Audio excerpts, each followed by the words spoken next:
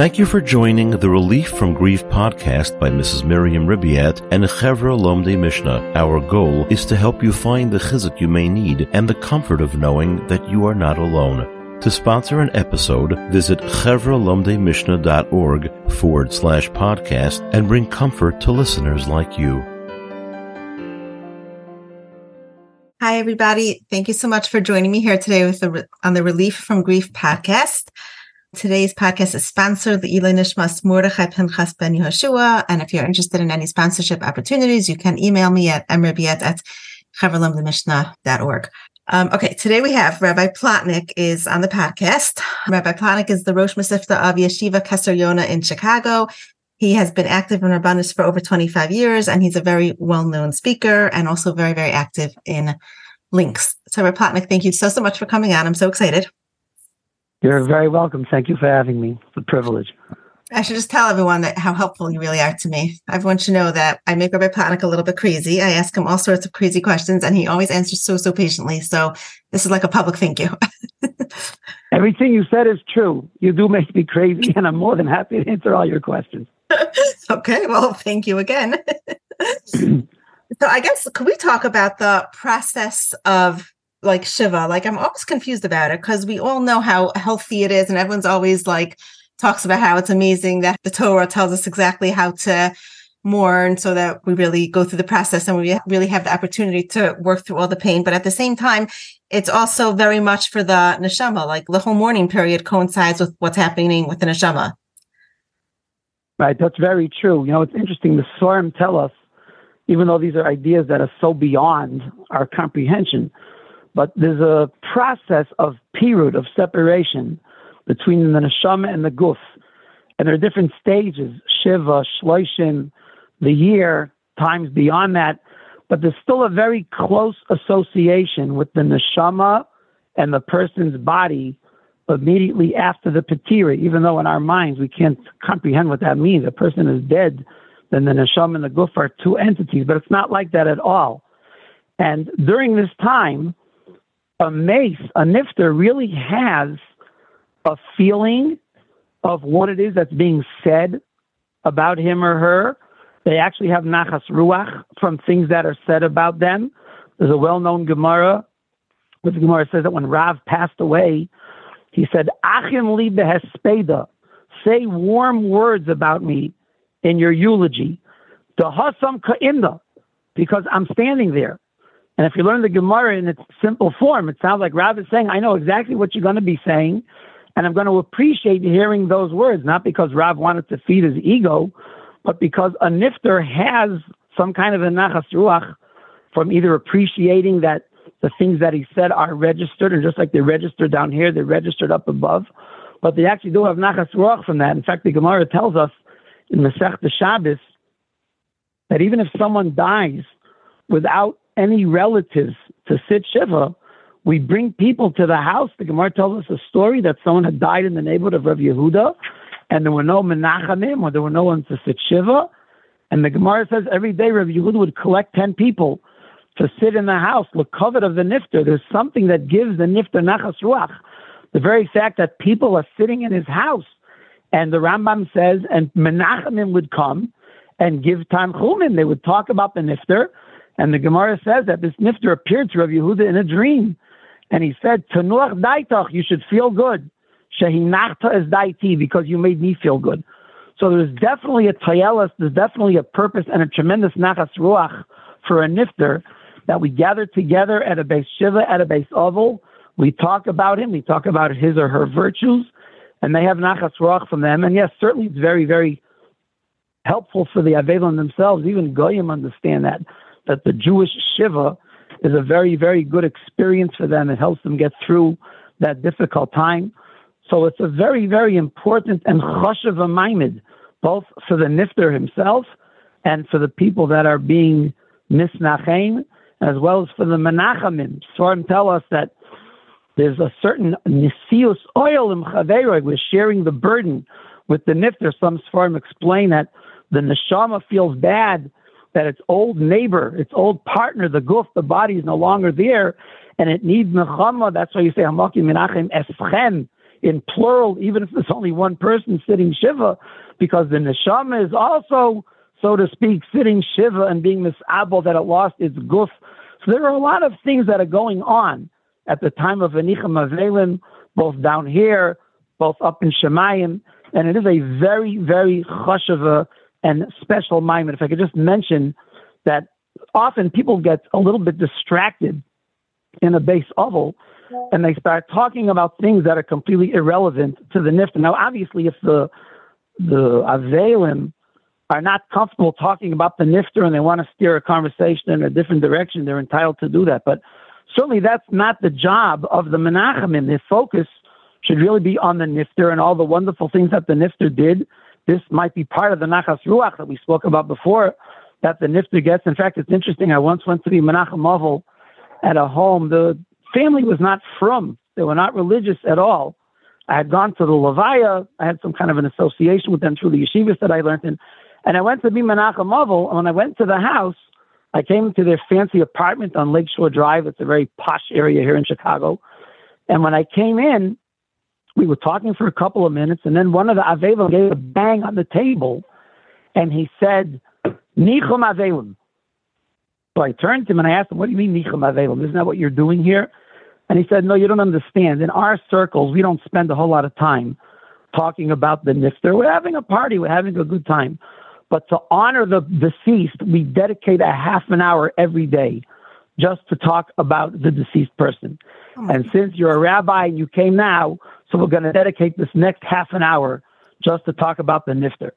So they themselves have this feeling inside that that's really what you're supposed to be doing. But nebuch, they're not educated in understanding that that's really the whole point and the whole purpose of the Shiva.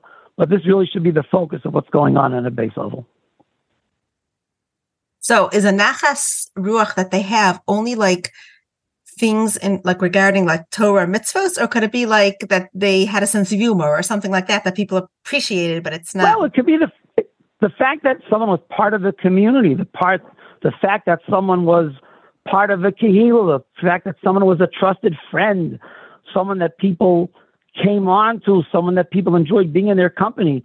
We have no idea how chashuv that is. All these things really are chashuv in and of themselves. And sometimes you have a person who wasn't necessarily even a shomer Torah mitzvahs, but they did a lot of things that generate a Kiddush Hashem. There's a beautiful vort from Rav Meir Shapiro of Daf Yomi fame.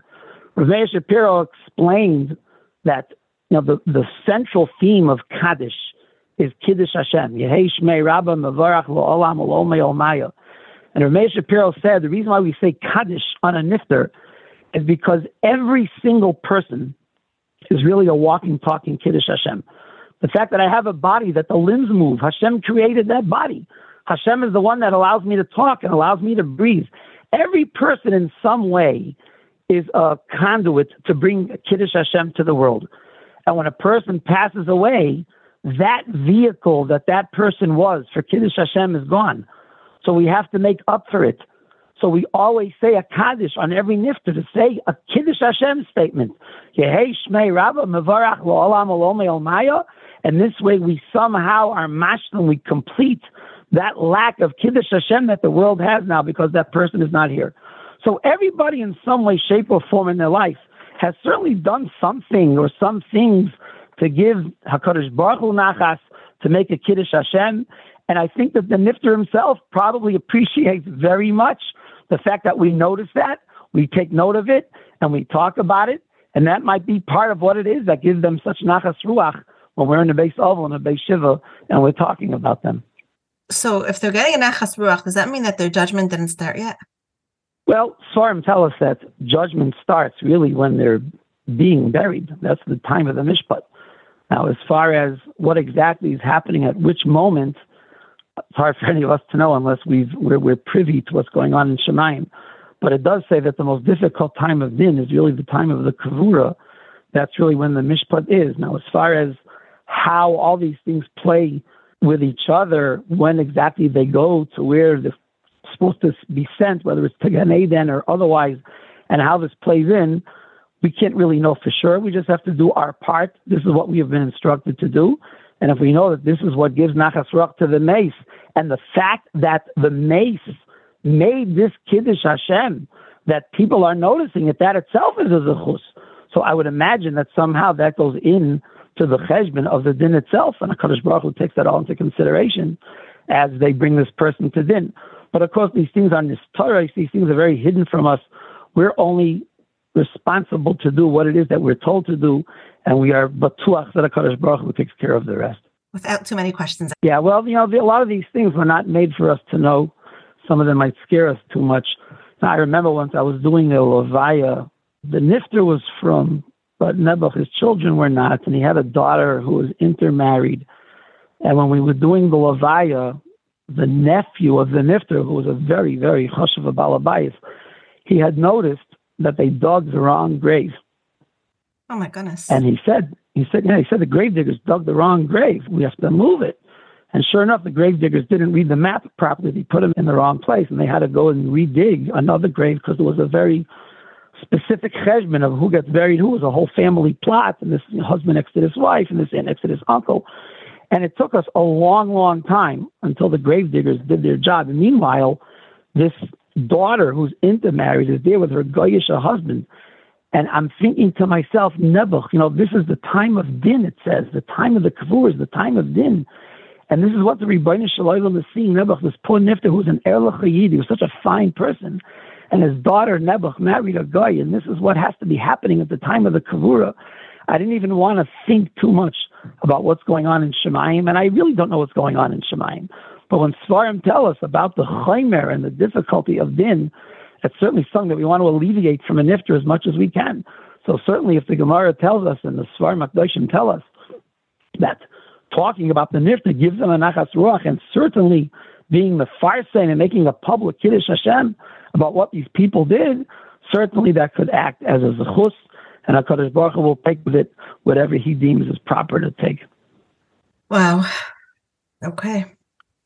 Heavy stuff. I know, and I could ask you 100 questions, but I won't. I'm going to ask you something else. Could you tell us about what we learn about grieving from the Avos and Imahos? So there are a lot of things really throughout Chumash and throughout Tanakh. You find by Avram Avinu, L'spay L'sara V'Liv Kaisa, he did Hesped, he cried. We find by David and Avshalom, which we'll come back to in a moment, David cried, Avshalom, Beni, Avshalom. He cried so many times. The Gemara says that with all of his saying of the word Beni with such emotion, he took Avshalom out from the 7 levels of Gehenna, and with the last Beni, he brought him into Gan Eden. Very powerful. The power of Bechi, the power of crying is incredible. You see also in the Torah the idea of setting aside 7 days of Avelus, the 7 days of Misu Shelach. Hashem held up the Mabul in order for the 7 days of Misu Shelach to be completed. You find by Yaakov Avinu. I don't know what that is. What's that thing with Misu Shelach, the Mabul? The Hashem delayed the Mabul for 7 days because Misu Shelach had died. So there were 7 days of Avelus for Misu Shelach, and Hashem didn't want to bring the Mabul before those days were complete, out of the honor of being this Abel for Misu Shelach. Oh, wow. Okay. Yeah. You see Yosef HaTzadik set aside the days of Avel for Yaakov Avinu. So we find throughout the Torah and throughout Tanakh that Avelus was something very, very important, and something even the Kadmonim, people before we even had a Torah, something which they understood the importance and the prominence of. I'd like to mention something which I think is very chashuv. By Avram Avinu, the pasuk says, "Vayavoy Avram l'spoid l'sara v'liv kaisa." So we all know that the chaf in the word v'liv kaisa is small, and there are many interpretations in Svarim because what the significance of that small chaf is. Some say that Avram Avinu was limiting his crying to Sarah Imenu, which would, of course, make one want to understand why did he want to limit his crying? Why did he want to cry for her so much? And I once had an inspiration based on an experience that I had, which taught me an incredible lesson in how some people are so strong and they're so devoted and committed to the Emunah B'Hashem. It was a family that I was very close with, and they had lost a teenage child in an accident. It was very, very sad. The boy had been learning in yeshiva. And the mother, who was in Avelus, was incredibly strong. during the Avelus, the whole entire circle of people that were coming to be Menachem Oval could not get over how strong this woman was. And she spoke of Emunah, and she spoke about how things are bashert and how things are bitochen, and Hashem gave her a present for so many years of this young boy's life. It was incredible. After the Shiva was over, I went over to this woman. I was in a position where I could talk to her. And I said that people are amazed at your gevura, at your strength, at your emunah. How do you do that? And she said to me, do you not think that in my private moments when people are not around, I don't go into my room and cry my heart out? Of course I do. But she said, I didn't want to make a chilul Hashem because our family is known for a lot of the chasadim and the tzedakos that we do in our community. And I didn't want people to think, how could Hashem do such a thing to this particular family? So I had to show them, at least on the surface, that we're makabel din shemayim. And of course it's true, even though it was so hard to put on such a face, when deep down inside I was breaking apart into pieces. But I didn't want to make a chilul Hashem that people should say that Hashem is not just and Hashem is not tzedek. So this is the kind of a face that I had to put on. And I was so inspired from this, I was thinking maybe this is the pshat in this little chaf. Avram Avinu was afraid to cry too much. People are going to say, this is what happens to Avram. He's the Amud HaChesed. Avram is the tzaddik. He's the mentor of the generation. And this is what happens. He comes back from the mitzvah of Akedas Yitzchak, only to find Sarah dead. Avram was afraid it will be Chas Hashem L'chil Hashem. People are going to say that Hashem is not tzedek. There is no such thing as mishpat. So Avram had to limit his bechi.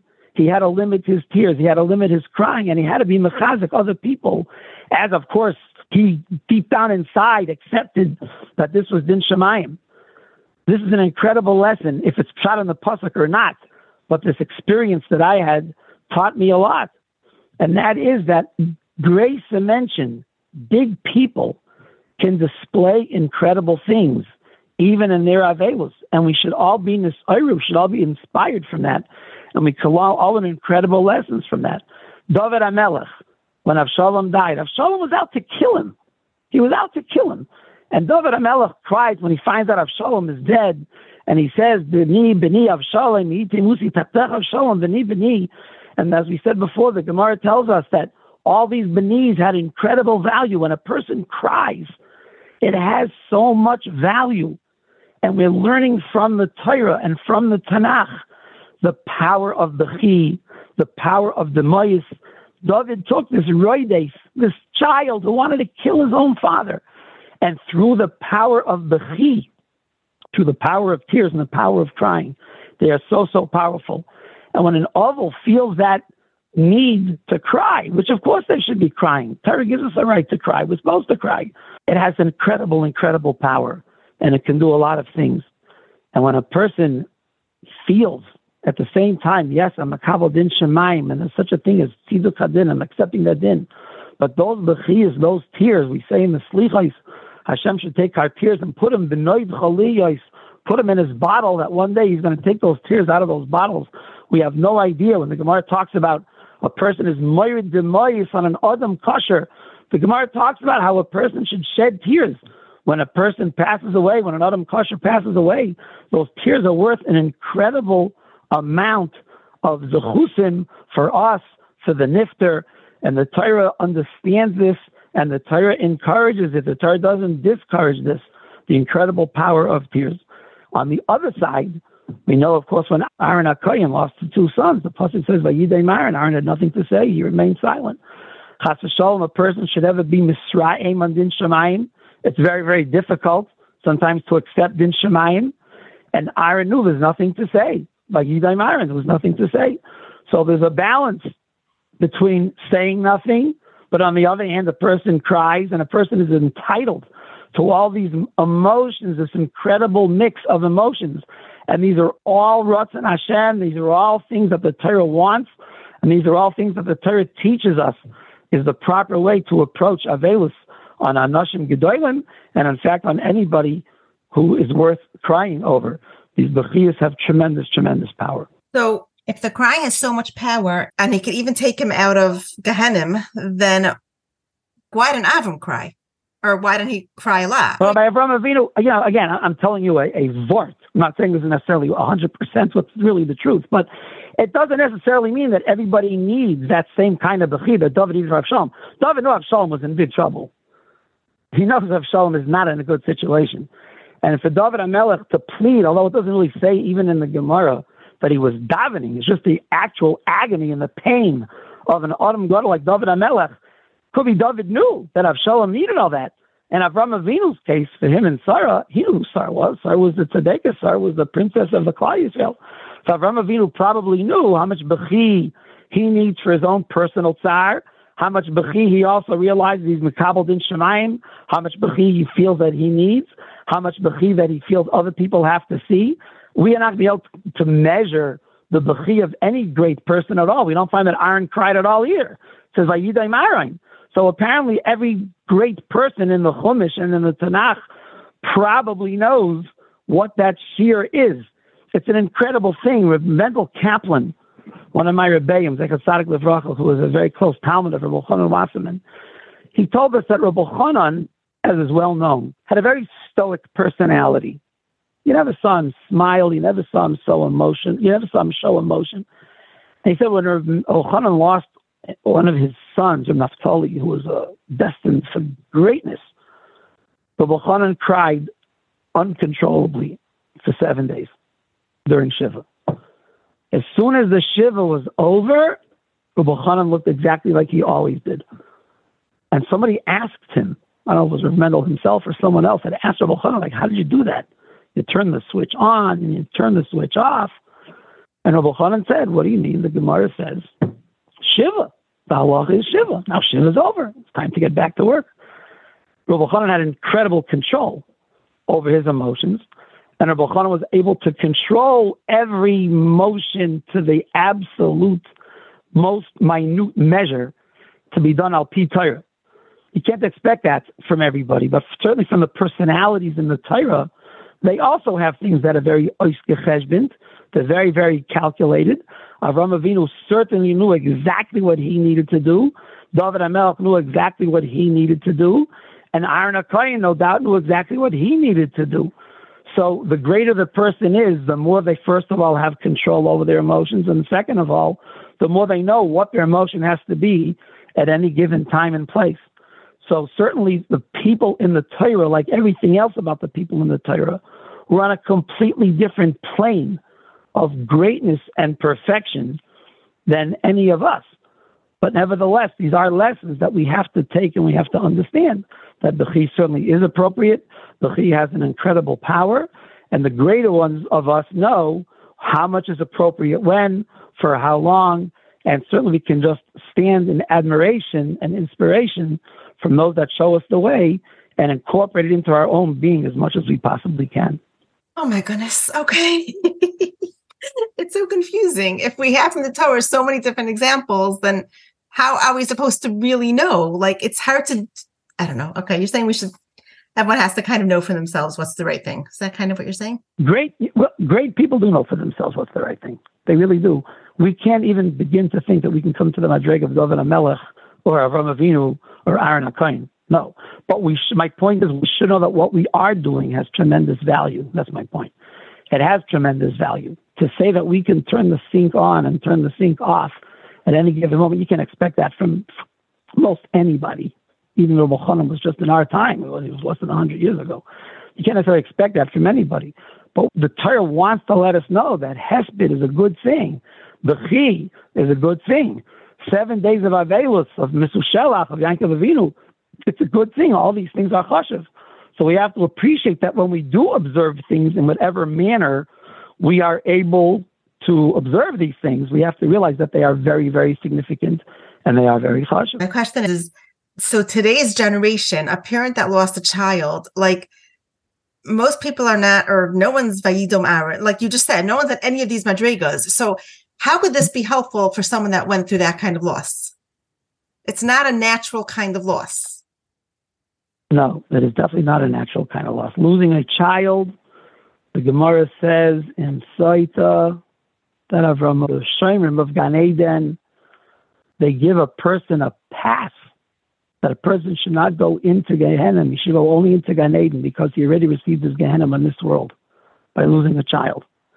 There's no bigger Gehenna than losing a child. Right. The pain is incomparable. Someone who was very close to me had lost a child at the age of 7 in a tragic accident. And I was once talking to his mother years later, 20-something years later. And she told me, you never get over that. You might look like you got over it, but you never get over it. And this is where we have to really buckle down on Emunah and Bitachon. And it's really very hard. The truth is that we have to work a whole lifetime. Rav Chatzkel Levenstein, who is renowned as being the great master of Emunah, Rav Chatzkel said, I worked on Emunah my entire life. There's no end to the amount of work a person needs to come to terms with that kind of Emunah. Yeah, the word Gedolim, there was a very great Gadol in Yerushalayim who was known as the Aderes, Leo David Rabinowitz Tumen. He lived about 100 and something years ago. The Aderes lost a daughter at a young age. And the Aderes was known, amongst other things, as godless in learning. He was a very punctual person. And he came to the Levaya noticeably late, to his own daughter's Levaya. And somebody asked him afterwards, how come you came late? And he said, because since we're taught in the Mishnah that Kishem shemevarchem al hatov, kach mevarchem al harah. The same way you make a bracha on good things, you have to make a bracha of daina emes on bad things. And he said, it took me a while to achieve that madrega of kishem, that when I was going to accept this din shemayim, it was with the same kinds of feelings that I did when I accept something good, that I'm going to accept this gzeira of bad. So it took me a little while till I reached that madrega. And this is a person who was from a Gedolei Hador. They had incredible emunah, and they had incredible belief that everything Hashem does is l'toiv. They understood what the Ragachover and others have told us, that when a neshama leaves this world early, especially before they had a chance to be Makayim Mitzvahs, there were probably a Gilgul, there were a second coming of a neshama that had a purpose to fulfill in this world and wasn't able to fulfill it completely. And Hashem sends them down. The Arizal says that every neshama, before it comes down to this world, is given a glimpse of different bodies. And neshama is asked, which body do you want to be sent down into in this world? And if the neshama knows that it only has a few years that it needs to achieve perfection, then the neshama makes a choice, and it says, I'm going to go into this guf, into this body. And that means that the neshama knows it only needs a little bit of time. And that body is just going to last for as long as the neshama needs for it to serve it and make whatever zechusim it needs. And then it's over, then it goes back. And to believe that the emunah shlema takes incredible gevura. I remember once I went to a friend of mine's house. He was sitting shiva. He had lost a child very young. I forgot how young, 2 years old, maybe 3 years old. And I told him this thing from the Arizal, that a neshama, before it comes down, is given this choice. You choose. And the neshama knows what it needs, and it knows it only has to be here for 2 years or 3 years, and then it's fulfilled its tachlis, it's fulfilled its purpose, and it goes back. This person was a very chashuv ben Torah. He told his father-in-law later, he said that from all the divrei nechama, this is the only thing that I was able to take in as a little bit of a nechama. I don't know why what I said was better than what anybody else said, but just like when we said before, the Gemara tells us that when a person loses a child, he's going to be released from Dina Shel Gehenna. He's only going to go straight to Gan Eden. Some people find that to be the only nechama. They got something for their tzaris. They got something for their misery. I got something for it. So everybody reacts differently. Everybody takes it in differently. This is where our emunah, our reservoirs of emunah and bitachon come in. And we have to work on this from the day we have any seichel, because life is full of challenges. Life is full of nisyonis. Life is full of gains. Life is full of losses. Life is full of misery. And the only way a person can cope with any of this, the Sefer Orchos Tzadikim has one parak called Shara Simcha. Half the parak is about bitachon. He says the only way a person can ever be happy is if they have a tremendous reservoir of bitachon. And he gives one suggestion after the next about what a person could do to incorporate bitachon into his being. And this way, he says, when a person is faced with a big challenge, you have that bitachon to lean on, that it can at least soften the blow. The blow is going to be hard. Of course, the blow is going to be hard. But whatever reservoir we have built up ahead of time of bitachon, we're going to have to come onto that to get us through difficult times. Do you see, like as a Rav, do you see the difference in people's pain with different losses? Oh, absolutely. You know, let's go from the oldest on our way down. Okay. When people lose elderly parents, you know, there are a lot of variables. Some people live very, very long and healthy to some degree until they pass on. Mm-hmm. Some people are sick for the last 20, 30 years of their lives, and it's a very, very difficult challenge for the families if their parents, Rahman al-Islam, has Alzheimer's, or they have some other kind of debilitating disease, ALS, and it's very, very difficult. And you know that deep down inside, sometimes Avelim are feeling either some guilt that, oh, finally, I'm done with this difficult oil, this difficult yoke that I have on me. Sometimes they feel that the person is in a much better place. Now they get into Gan Eden, the seichel is back. The neshama is healthy. They don't have the mental illnesses that they had before, the difficulties they had before. So when you're dealing with families like that, sometimes the pain is nearly not as severe. Sometimes, although they won't admit it, but there's a certain sense of relief. And sometimes that base oval is more like a celebration of life than it is in an avelus on death. And again, you know, every oval reacts differently to their particular situation. But I usually find that when you're dealing with elderly parents that have passed away, the difficulty is not usually as hard as it is in other kinds of situations. Now, that's not to mean that just because they're old, they have to die. You know, someone told me about a conversation he once had with a very chashuv Talmud Chacham. He had informed him that someone had passed away, and Shiva expressed his sadness. And this person said, "Yeah, but you know, he was really old. He was over 100 years old." And this Rosh Shiva said back to him, "I never knew that old people are chayav misa." What do you mean he was old? It doesn't make it any less tragic. They're not obligated to die just because they're old. It's been shemayim at work. You know, a person had years to live, and Hashem decided those years are up. It's still sad. But deep down inside, again, when it comes to that stage of life, I think the pain is somewhat mitigated by all these different circumstances. When you have parents that pass away at a younger age, that's much more frightening. It makes the Avelim feel much more vulnerable. It makes them very scared. They also feel very alone. What's going to be, especially if you still have children in the family that need support from parents and they're not there anymore. That's much, much harder. And again, you got to come on to a big reservoir of emunah and bitachon. Not so easy. You have to align yourself with people that know how to get you through that very, very difficult time in life. When a person loses a sibling, it's also a frightening thing because you feel very vulnerable. It's my brother, it's my sister. And you have to hear all the different things, whether it's the different chazalim we were talking about before. I had an experience last Hanukkah. It's actually this Yartek is coming up the next week. A very close friend of mine, a colleague in the Rabbana, someone I learned in Kollel with, he was nifter on Hanukkah last year. Hi. And I don't know if I ever had a reaction deep down inside to a patira of someone like I did with this person. He was my friend. He was my chavuz. He was a contemporary. I looked at him as young. I looked at myself as young. And all of a sudden, he's not here anymore. Mm-hmm. It was very, very difficult. I had to be masped him a few times. I was masped him at his levaya. I was masped him at another occasion later. That you feel very, very vulnerable. And the Gemara says, Echad min ha-chabura shemeis. One of the chabura, one of your own that passes away, kol ha-chabura kula tzricham lidag. The whole chabura really has to worry. There's a midas hadin. There's a very hard midas hadin on the whole chabura. So it is much more difficult. And again, you have to come on to what you have inside of you to be able to deal with this. And as you said before, when chas v'sholom, a person loses a child, that's the most difficult of all, and it's very, very hard. I would also mention that when a person loses a spouse, that has a difficulty all its own.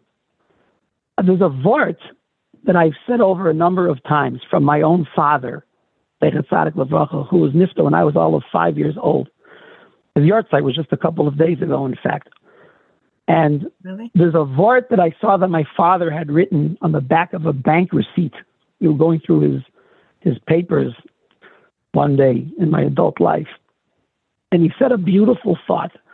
The Gemara says, L'chol yesh tumura, everything can be replaced. Chutz me'eshes ne'urim, except the wife of your youth.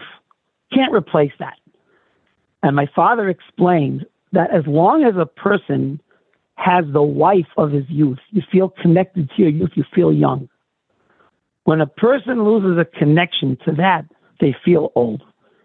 And once a person feels old, you can't replace it anymore. There's no fountain of youth to replace what you lost. You used to feel young. You're not young anymore. Now you feel old because you lost your connection to your youth. It's devastating. It's a different kind of devastation. Because when you lose a spouse, that was my whole past. That was my whole life up until this point. They were my right arm. Mm-hmm. And that can't be replaced. Very, very difficult. That's a pain all its own. And again, depending upon so many variables, different people respond to different things. But certainly, you have to allow them to be misabel their own way. I remember years ago, there was a woman here in Chicago. Her husband had a stroke at work on a Friday afternoon. The table was all set for Shabbos. There were flowers on the table. And then she gets a phone call from this man's office that he had a stroke. Right. And he was nifter on Sunday. And I was in New York then, and I got a phone call from one of the relatives, and they said, you got to get back here as fast as you can. And I got on a plane a little earlier than I was planning on coming back, and I went straight to the base oval, and they were completely out of their mind. They were all married children. It wasn't a house of little kids. It didn't make a difference, though. They were all married children, a number of married children. And the almana was absolutely out of her mind with grief. And during the entire Shiva, she was saying the kinds of things that you never want to hear out of any Yiddish person's mouth. About Din Shemayim, how can Hashem really exist? How's it possible that he did this to me? And then every time she would say this, she would apologize to me. I was at the house probably every day of the Shiva, at least once. And she would say, I know I'm talking kfira, but I can't help it. This is how I feel. Mm-hmm. And I told her, the Gemara says that a person is not blamed for what they say, b'shas tzaram, another mitzvah. A person's not blamed for what they say in the time of a tsar. You're in tremendous tsar, don't apologize. Please don't apologize. And every time I spoke with her, whether it was until the shloshim, whether it was after the shloshim, all the way until the end of the first year, every time we had a conversation, it was the same thing again and again and again about what's Hashem doing and how can he do this to me and is Hashem really there? Sometime after the first yahrzeit, she called me on the phone to apologize again. And she said, I said a lot of things over this past year that I had no business saying. And I want to apologize because that that's not really me. And I told her, I know. That's why I told you when you were saying these things, don't apologize then, and you don't have to apologize now either. When a person is in that kind of a situation, you lose your Eishes Ne'urim, you lose your husband of 40, 50 years, whatever it was, and it hits you with such a shock. We're not emotionally prepared for that. Unless you're a tzaddik Yisrael Elon, who's prepared for that? And the Gemara acknowledged that. People are human. And when people have those kinds of reactions, you got to give them a pass for the time being. It shouldn't be permanent, but you got to give them a pass and understand that different people are misabel. It's very, very difficult for them to be makabel din shemayim.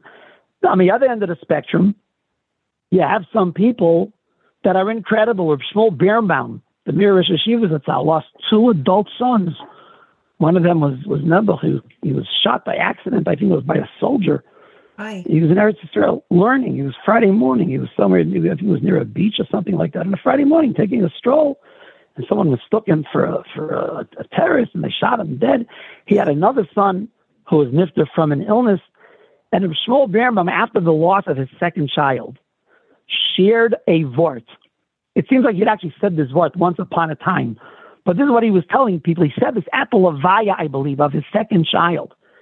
He said that, why is it? It says that by the Akedah, it says the Malachim were watching the Akedah, and it says, Niftechu Hashamayim. The heavens opened up, and they cried, and those tears went into Yitzchak's eyes, and that's why Yitzchak went blind, was from the tears of those Malachim. So he asked the question, what does it mean, niftachu hashamayim? The heavens, the angels can't see through the heavens? There's too much ozone, they can't see through the heavens? What does it mean, niftachu hashamayim? And their tears went into Yitzchak's eyes. But he said an incredible thought, which is just so fitting for an Adam Gadol like Shmuel Birnbaum. He said that there are two ways to see everything. There's the way we see it down here, and then there's the way to see it from Shemayim, or what's really, really happening, and what's behind what's happening, and what are the ramifications of what's happening.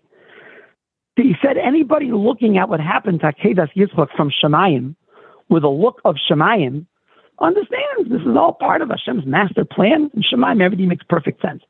Down here, it's very, very tragic, and it doesn't make any sense. So he says, Niftachu hashamayim, the heavens, so to speak, opened up, so the malachim will have the perspective, not of Shemayim where they come from, but they'll have the perspective from down here, because only down here will that make the malachim cry, because only down here do they look at it as tragedy. And Hashem needed that the malachim should cry, so Yitzchak should go blind. So therefore, Yaakov was going to get the brachas when he had to give the brachas to Yaakov and Esav. So in Shemayim, this all makes perfect sense. So if the malachim retain their perspective of Shemayim, they're not going to cry.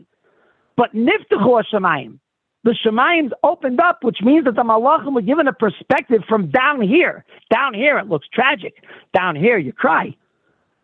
So the Shmuel Birnbaum said, what's their room to complain and to cry too much down here? In Shemayim, this all makes perfect sense.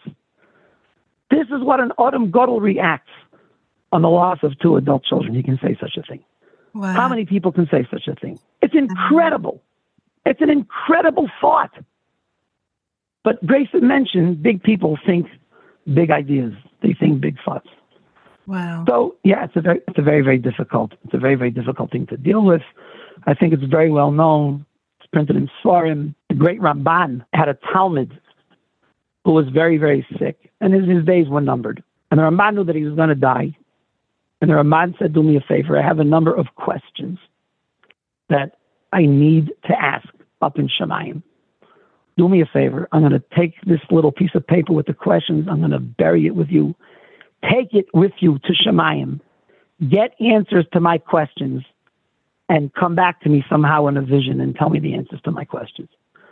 Sure enough, a few days later, Talmud passes away, and he comes to the Ramban in a dream, and he tells the Ramban, I went to go ask your questions, and when I got here, I realized that these questions are not questions. And the Ramban told him, thank you, that's exactly what I was hoping to hear. Really? They're only questions because of my perspective, down here, they're questions. Once you get up there, they're not questions anymore. The Ramban expresses appreciation for his Talmud telling him the news, and the Ramban was at peace. So when a person dies, they mamish got full clarity on like every single thing? Well, I can't promise every single person does, but there's some kind of a level of clarity, which the Rambam seems to write, that everybody gets some kind of level of clarity about things, yes. Is it something that anybody down here can say that we got up there and here's our report? We don't know, but there's so many stories, incredible stories of Gedolim that were nifter, and they came back to people and they told them, Alta from Slobodka came back to people and he said that in Shemayim they're so makbid on chatoyim that have to do with chet haloshin, loshin hara. They're incredibly makbid on that in Shemayim. Alta from Slobodka was given permission to come down and do these things, to tell people these things. Now, does everybody always have the right to come down? From what we understand, it's not so simple. A lot of times you want to dream a deceased parent or a rebbe or a rosh yeshiva, and you want them to come down and give you answers to their questions, or you have a dilemma, what should I do? You want them to come down and tell you. We can't just summon them like that so fast. It doesn't happen. So why sometimes Hashem allows people to come down and why not, we don't know. Rav Chatzkel Levenstein said that when the Mir Yeshiva was in Shanghai, and of course he was there with them, they ran into a lot of questions that needed answers. There were so many problems they had to deal with over there in the Mir. And he said every time he had a question that he didn't know what to do, he would daven that his Rebbe, Reb Daniel of Shavitz, who had already died, Al Kiddush Hashem, should come to him in a dream and give him the answers. And he said it worked every single time. Really? Yeah. So if you're holding on that madrega of Rav Chatzkel Levenstein, maybe you can pull a rabbit out of a hat, or you can pull your Rebbe out of Shemayim. I wouldn't count on it. I've tried this a number of times. It hasn't worked once. Yeah, so did I. So yeah, I've been visited, I must say, I'm not embarrassed to say, I've been visited by a lot of Gedolim. I've been visited by my parents. I've had a lot of beautiful memories from things that they were either megala to me or things that they shared with me or even just an embrace. I remember not long after my mother had passed away, it was already after the Shloshim. It's hard for me to tell over because it just makes me cry. But it was an incredible feeling, to see your mother and to be able to give her a hug after she's already in the next world. We have no idea how these things work. We don't know the zechusim it takes to have people come back and be megala things to you. And we also don't know how difficult it is from the other side.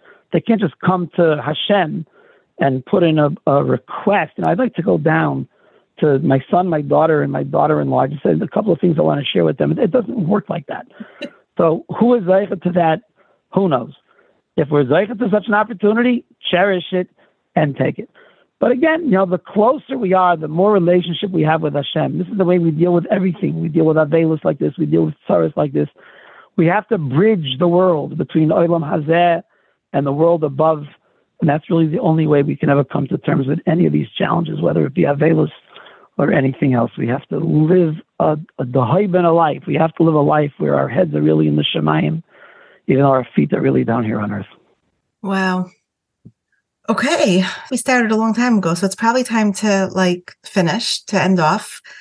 And I want to thank you so much. I think the lessons that you've given are so major and they're going to be so appreciated. Can I just share with you one or two last thoughts? Oh, sure. There's a pasuk in Koheles in the third parak where the pasuk contrasts a lot of different periods in life. The time to be born, the time to die. We're very familiar with that parak. Yeah. And one pasuk says, "Ace lispod the ace l'rkod."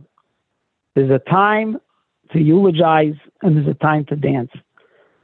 And you would not pick those two things as being the same kind of opposites like all the other things mentioned in that pasuk: a time to build, a time to destroy, a time to be born, a time to die. What's the opposites exactly between hesped, between eulogy, and rikida and dancing? Though we wouldn't seem to pick those two things as the perfect opposites. And I was thinking once that hesped, eulogy, is a reflection on the past. That's what hesped is. You eulogize in the past. The word rikida, which describes dancing, there are a number of words that we have in Lashon HaKodesh that describe dancing. One word is mechoil, to go around in a circle. Rikida is an expression of either bouncing up and down or going forward. One of the malachas of Shabbos is meraked, to sift, because when you sift something in a sifter, the flour jumps up and down. Mm-hmm. Rikida means to move forward, or to move even up and down. And perhaps the message of the pasuk is that, sometimes you have to reflect on the past, aceless pod, and then it comes a time in life when it's aceler code. It's time to move forward. Yeah, in English they say you got to move on. But we have to know that avelus, it has an end. The Gemara tells us halachas that are tied into Shiva, into Shloshim, and Teichshana. But a person's neshama has to heal. And we can't always be stuck on the time of aceless pod. We have to give ourselves a little bit of aceler code. We have to give ourselves way to heal and to be able to move forward and to move on with the lessons, not chas v'sholom, to forget the nifter, but with the lessons of the nifter. And we all have the capacity to do this. I'll just end with this one last thought. It says that when Adam HaRishon met Cain, after Cain killed Hevel, he killed Adam's only other child. He murdered him in cold blood. And the Medrash says, what did Adam HaRishon say when he met Cain? He said, Ma'ala b'dincha. What happened in your judgment, Cain? How'd they judge you? The Cain answers Adam, the Medrash says, Osisi tshuva v'nispasharti. I did tshuva, and we reached some kind of a compromise. We reached some kind of a deal. So Adam HaRishon bangs himself on his head, the Medrash says, and he says, if I only would have known the power of tshuva. That's the conversation. One of my Rebbeim, Reb David Povarsky, Zeichat Tzadik Levracha, who was a Rosh Yeshiva in Ponevezh, he said, this is Adam HaRishon's whole reaction to the murder of his son? One brother went and murdered the other brother. And this is all Adam HaRishon has to say is, Ma'ola b'dincha, hey, what happened to you, Cain? How'd they treat you? What did Hashem do to you? And when Cain gives him his answer, Hashem told me, hey, there's such a thing called tshuva, and it works. Adam was so happy. He says, oh, great. If I only want to know what tshuva was, I would have done tshuva also from the chet that he ate das. So David learned from this that one of the most important parts, if not the most important part, of how a person has to approach Avelos is what can I take with me from the Avelos? Yeah, Adam was probably miserable. The Torah doesn't have to tell us that Adam was miserable. But after you're done with the miserable, now what do I take with this? What do I take with me? Cain taught me something. He taught me the power of tshuva. When a person is misabel on whoever it is that they're being misabel, take something with you from it. No, now I have an opportunity to think about what a wonderful life they lived, or the great deeds that they did, or the great friend that they were, or the mitzvahs that they did, whatever it is. Take something with you. The Torah is teaching us in the very first time that we're exposed to death. This is the lesson the Torah teaches us the very first time we're exposed to death. What can I take from it? What can I learn from it? What can I do to be roiked, to go move on further in life? And this is really the most important thing for Avelim. When they're ready for this, of course, that during Shiva is not the time. But when the time comes and they can sort of exhale a little bit and come to terms on some higher level of what they've just been through, let them honor that person that they were misabel on and take something with them from their lives and to make themselves a better person as a result of that. Wow, that's so nice. I appreciate so much you're giving me this opportunity to talk. Thank you so much for coming on. I really appreciate it. And we should have only simchas. Amen. Amen.